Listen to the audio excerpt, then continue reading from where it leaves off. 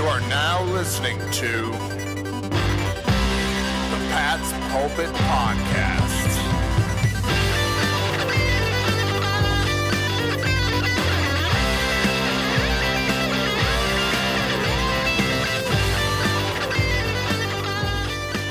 All right. Hello, everybody, and welcome to the Pat's Pulpit Podcast. The bye week is over. The Patriots are back, hopefully for a strong second half push to the season. I am Alex Shane here breaking down week 11 in the National Football League with my good buddy, Rich Hill. Rich, how are you? How was your bye week? Did you relax at all? If it sounds terrible, it's because that's how I feel. I got sick over the bye week, which is basically like getting sick on your vacation. And I wouldn't recommend it. How are you doing, Alec? I'm actually doing great. I always appreciate the bye week, especially the later bye weeks, because it gives you a chance just to watch the games without any real pressure about covering the Patriots. My computer was off. And I don't know if you watched any football in your downtime while you were sick, but there were some absolutely unbelievable, ridiculous games that took place while the Patriots were home resting, to the point where they actually snuck into a playoff spot without doing anything, which is always nice. Yeah, it's true. I mean, there's so many games I saw that just came down to the wire. Overtime game between the Cowboys and the Packers, Lions coming back from being down like 17. It was pretty exciting. Even like the Eagles, they got their first loss of the year, so there are no more undefeated teams. It was a pretty exciting set of games, unless you're a Raiders fan. Unless you're a Raiders fan, indeed. Although, and not to mention the probably game of the year. That's true. I didn't even mention that. In Bills Vikings. I mean, I'm thinking like that might be the best regular season game I've ever seen. Maybe I'm thinking back to like the Willie McGinnis goal line stand against the Colts and that was a great game, but just 4th and 18, the catch fumbling at the goal line. And I mean, can't convert the QB sneak, and they fumble the snap. Just absolutely wild finish. Worked out well for the Patriots. And for the first time in NFL history, I believe, if the playoffs started today, the entire AFC East would be in it, including the New York Jets, with the Patriots play coming up on Sunday. What a twist. It's very unexpected, especially when the AFC East is not playing the AFC South. So this isn't the product of them playing the worst division in the entire league. This is just because the AFC East is crazy good. The Dolphins are now in first in the division. The Bills are third. They're behind the Jets because the Jets have the head-to-head, because the Jets, who are coming off of a bye and are the Patriots' next opponent, beat the Bills the previous week. So the Bills are in third place, which is shocking for the team that everyone's like, they're the best team in the league, and they're still 6-3. I tip my cap to the Rams-Chiefs game from like 3 years ago or something like that as being the best regular season game. It was like, 54-51 or something like that. That was probably the most fun I've ever seen watching a neutral game. But the highlight catches from Stephon Diggs to Justin Jefferson in this Bills-Vikings game, I don't think I can recall a single receiver having a more preposterous day than Justin Jefferson, because there's a couple of catches that you see that are just like, oh, that's like the catch of their career here. Like the Edelman in the Super Bowl, Julio Jones in the same Super Bowl. And then you just see what happened with Justin Jefferson. It's like he had like 5 catches of that magnitude, plus a catch just as good, if not better, than the Odell Beckham one, because it was on 4th and 18. That was the singularly the best receiver day I think I've ever seen. No, it was unreal. It had an 80+ yard touchdown run. It had lead changes. It was like a 10. It was like 27-10 at one point. And again, what are the odds that Josh Allen fumbles at the goal line to close the game out? He had to do a sneaky. He's the biggest, strongest quarterback in the league. He has to just plow forward for 2 yards. Game is over. And then he throws a pick in the end zone. Just unreal. I mean, really tough to top that one coming into week 11 here. As I said, as I always say every week, none of these matchups really blow me away on paper. Week 11. But given the wildness of the NFL this season, I'm sure there are going to be some amazing games in there. The Chiefs-Chargers game on Sunday night could be really good. Bengals-Steelers has potential to be a good game. Raiders and the Broncos both stinks. That's probably going to be an absolute barn burner. The Jeff Saturday-led Colts are somehow beat the Raiders. They're playing the Eagles, coming off their first loss. It's going to be an interesting one, man. Yeah, totally. I mean, Chiefs-Chargers is always a fun game where, no matter how good the Chiefs are and how bad the Chargers are, it's going to go down to the wire, and it's in Los Angeles. So I wouldn't count the Chargers out of winning a wonky one. The game that I'll be watching are the 3-6 Browns on the road against the 6-3 Bills, where there's a chance of 5 feet of snow, 5 to 6 feet of snow. And it's just, I think snow games can either, I think pretty universally, they're some of the most fun games to watch, whether it's going to wind up being like a 3-0 game or just like no one can stop the run. But the fact that you have a mobile quarterback like Josh Allen going against Nick Chubb in the Browns, like this is a game that could probably lead to having both teams with 200 plus yards on the ground. And I feel like it could just be like a really fun game to watch for just it just being so unexpected that the ground game can be that exciting. Oh, totally. I think the last time the Browns and Bills played when there was this snow was in '07, and it was like 12-0 because there was a safety and a bunch of field goals and nothing else. This is the ground game's dream. Definitely psyched for that one. Unfortunately, Rich Hill, the Browns and the Bills play at the exact same time the Jets and the Patriots do. So most of my attention will be on the New England game. Obviously, I'll be going back and forth during the commercials and whatnot. This game is usually, at this point in the season, the Jets are completely out of it. The Patriots are well in control of the AFC East at this point.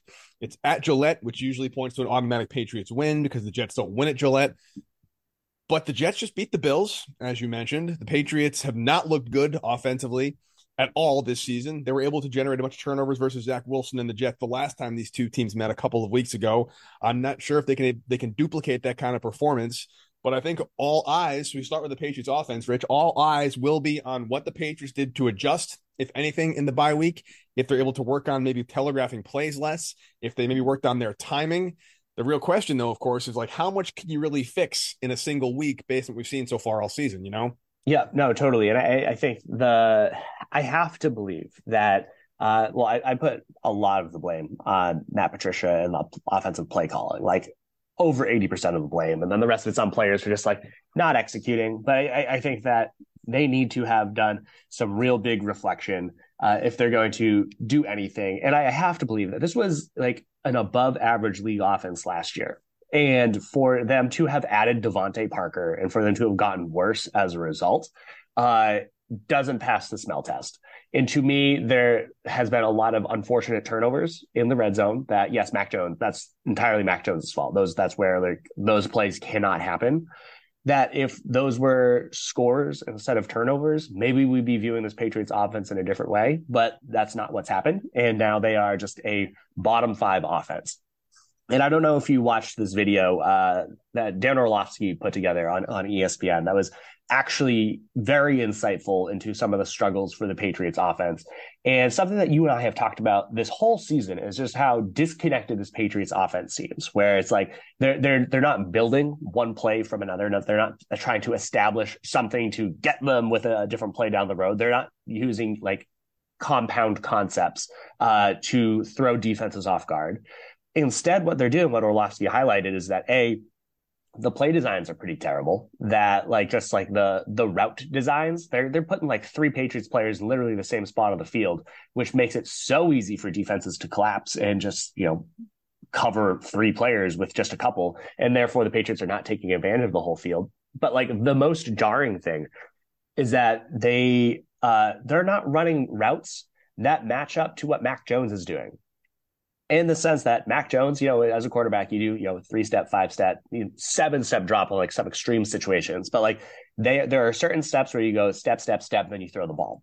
And that should be in concert with the routes that the players are doing. You know, like the amount of time that it takes the quarterback to get into their 3 or 5-step drop is the amount of time that the receivers should be running their route before they start looking for the ball. And Orlovsky highlighted multiple times where Mac Jones was at the top of his drop and there were no receivers looking for the ball. They were still moving vertically. They were still running down the field. And that is just a disconnect from play design. And that is from the coaching staff drawing up plays that just don't work. Like fundamentally, they are never going to work. And so the Patriots essentially have a whole bunch of plays that they just need to throw out and start over again. And if they have done that over the bye week, I hope they did, because if they don't, we're just going to get a whole bunch of just soup on offense for the rest of the year. Yeah, I mean, this Jets defense is not anything to sneeze at. I mean, they beat the Bills. They held the Patriots to limited points and possessions when they played last time. The Patriots defense won it for them. The Patriots defense and Nick Folk. And you have to wonder, I did watch that video, Rich, and you got to wonder how much of it is the coaching staff, which I agree with. But you hear all these stories in the offseason of how Kendrick Bourne and Mac Jones are working out together, and there's all this chemistry between the receivers. And I think one of the things that made Tom Brady so great was he was able to kind of find this mental mind meld with Julian Edelman's and Wes Welkers and the Deion Branches. They were always on the same page. They always saw the same thing, and they were able to adjust and pivot as necessary depending on what the defense was giving them from play to play. And it seems like basically they have a play, like they're going to try and run it. No one's running it all on the same page, and it doesn't work. And so it's either like a sack or a check down to Ramondre Stevenson for a couple of yards. And that's the way the Patriots are trying to move the ball. Against the Jets, though, do you see them going back to just pound the ball with Ramondre Stevenson and then open up the play action? Are you going to try and air it out against this really strong secondary? What's your strategy for winning the game against the Jets offensively? Yeah, you got to have that balance because, like, to your point, this is a very strong Jets defense. And the way that the Patriots beat them last time was with that balance. You know, they only had like 161 through the air, but 127 on the ground. But a lot of that was because they benefit from a lot of those turnovers. So they didn't have as much opportunity to move the ball down the field. I think what the Patriots need to do is really hope that Devontae Parker can return because Tyquan Thornton is not it right now. You know, he's still extremely young, but all of his snaps need to go back to Parker, and having the trio of Parker, Myers, and Bourne out there pretty much every snap. And then you have Hunter Henry and Johnny Smith kind of either sharing the tight end spot or, you know, taking Kendrick Bourne off when you need to have two tight ends on the field. That is what you need to do. You need to get your best players on the field. And, you know, they're not going to win heads up every single snap, but the way that this offense is built on the Patriots is that they have, you know, 4 or 5 players that can maybe not beat your number one. Like, I'm not expecting them to beat Sauce Gardner in the secondary, but I think that the Patriots number 3 and number 4 are definitely stronger than the Jets number 3 and number 4. And that just comes down to who and which players are the Jets going to focus on covering. And that should hopefully, you know, make a lot of space for Jakobi Meyers underneath, who Mac Jones has been showing a lot, like a very strong reliance and rapport with, maybe overly so. And then maybe that'll open up things underneath for Hunter Henry up the seam.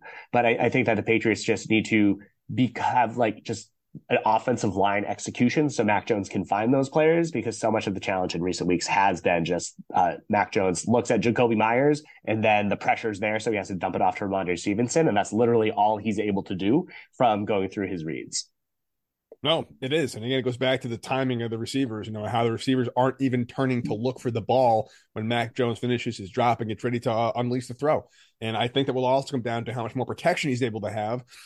From my offensive X factor, David Andrews, who is back at practice this week. Hopefully he will be starting. I do think that'll make a big difference in the offensive line chemistry as a whole, the blocking schemes. Maybe Cole Strange will get back on the schneid. I feel like Cole Strange with and without David Andrews are two different players, which makes sense. He's a rookie. It's a very fast game, but David Andrews really was instrumental in Cole Strange's amazing kind of first third of the season as a rookie. So hopefully David Andrews is back.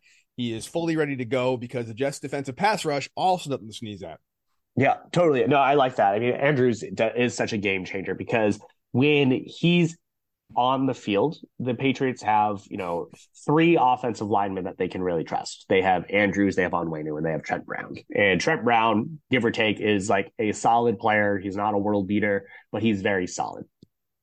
Onwenu, best offensive lineman on the team. Andrews is very good. And the way that they get lined up is that Andrews gets to help Cole Strange. And that way Onwenu can help the right tackle, whether it's Isaiah Wynn or Cahuste or whoever it's going to be. When Andrews is not able to go and they have to put in Ferentz, that creates a very glaring weak spot because who's going to help in between the left guard and the center? Because both Strange and Ferentz need help. And if you aren't able to provide that, then Mac Jones is going to be facing the historic level of pressure that we've been talking about. So I think that's completely right. I think the entire offensive line is the X factor for this team because they've been putting together some of the worst performances I've ever seen a Patriots offensive line put together. And we've seen them led by Dave Guglielmo. And this is up there with as bad as they've been. So I will also say the entire offensive line, but if I can't copy you perfectly, then I'm going to go with the tight ends here. I'm going to go with Hunter Henry. And like, I know we have Jonnu Watch. I'm going to go with Hunter Henry on this one because I think that Henry has been utilized as kind of more of the inline blocker. He's been trying to give a little bit more support to the right tackle. And that is an area that he's, you know, been generally not great at. but he has to both help whoever is playing at right tackle and produce a little bit more. Because I think when I see how the Patriots played the Jets last time, and like you can just look at the numbers, like Ramondre Stevenson had 143 yards, including like 7 targets for 72. Jacoby Myers had 13 targets. Jonnu Smith was the next highest with 4 targets. Like there was not a third receiver that was elevated against this Jets team. And so it was just Myers and Stevenson.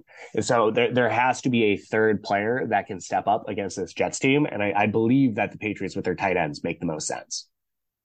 Particularly in the red zone, where the Patriots have really, really struggled. They got to get touchdowns. Nick Folk cannot be carrying this team offensively. It's a travesty that that's the case, particularly considering how often the Patriots have such good field position to start with, courtesy of an elite defense that is keeping them in these games, I should say.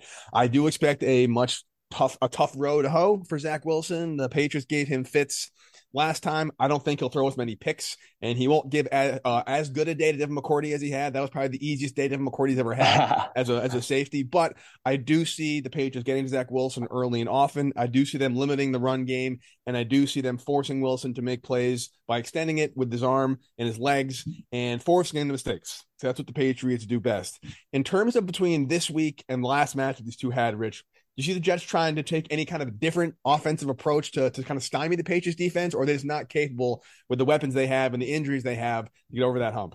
I mean, that's a great question. I personally think that they don't necessarily have that capability. You look at how they've like picked up their yards. So much of it was just in garbage time. But like they do have some talent out there. I think that Tyler Conklin surprised me a lot with how consistent and reliable he was.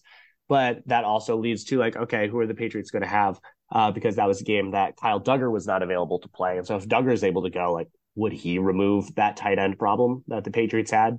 And then like Garrett Wilson was great. A lot of it did come during garbage time. Same with that huge Denzel Mims catch. So like, I think that the Patriots did a great job. And I would expect the Patriots to try and replicate it.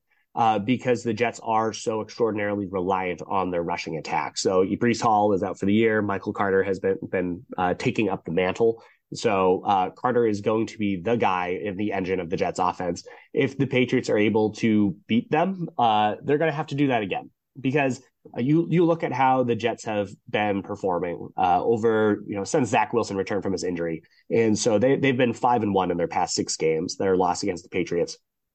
In 4 of their 5 wins, they had pretty big yards on the ground. 135 against the Dolphins, 179 against the Packers, 155 against the Broncos, 174 against the Bills. And so to me, I feel like if the Patriots need to say, okay, the game has to go into Zach Wilson's hands. Like it has to. And so the Patriots should hopefully get a boost from Christian Barmore being out there. And I'd say that the Patriots are going to want to try to focus on the run. And I think that's just simply the Jets' identity that like they have to establish the run or they're going to struggle because Zach Wilson isn't really the guy.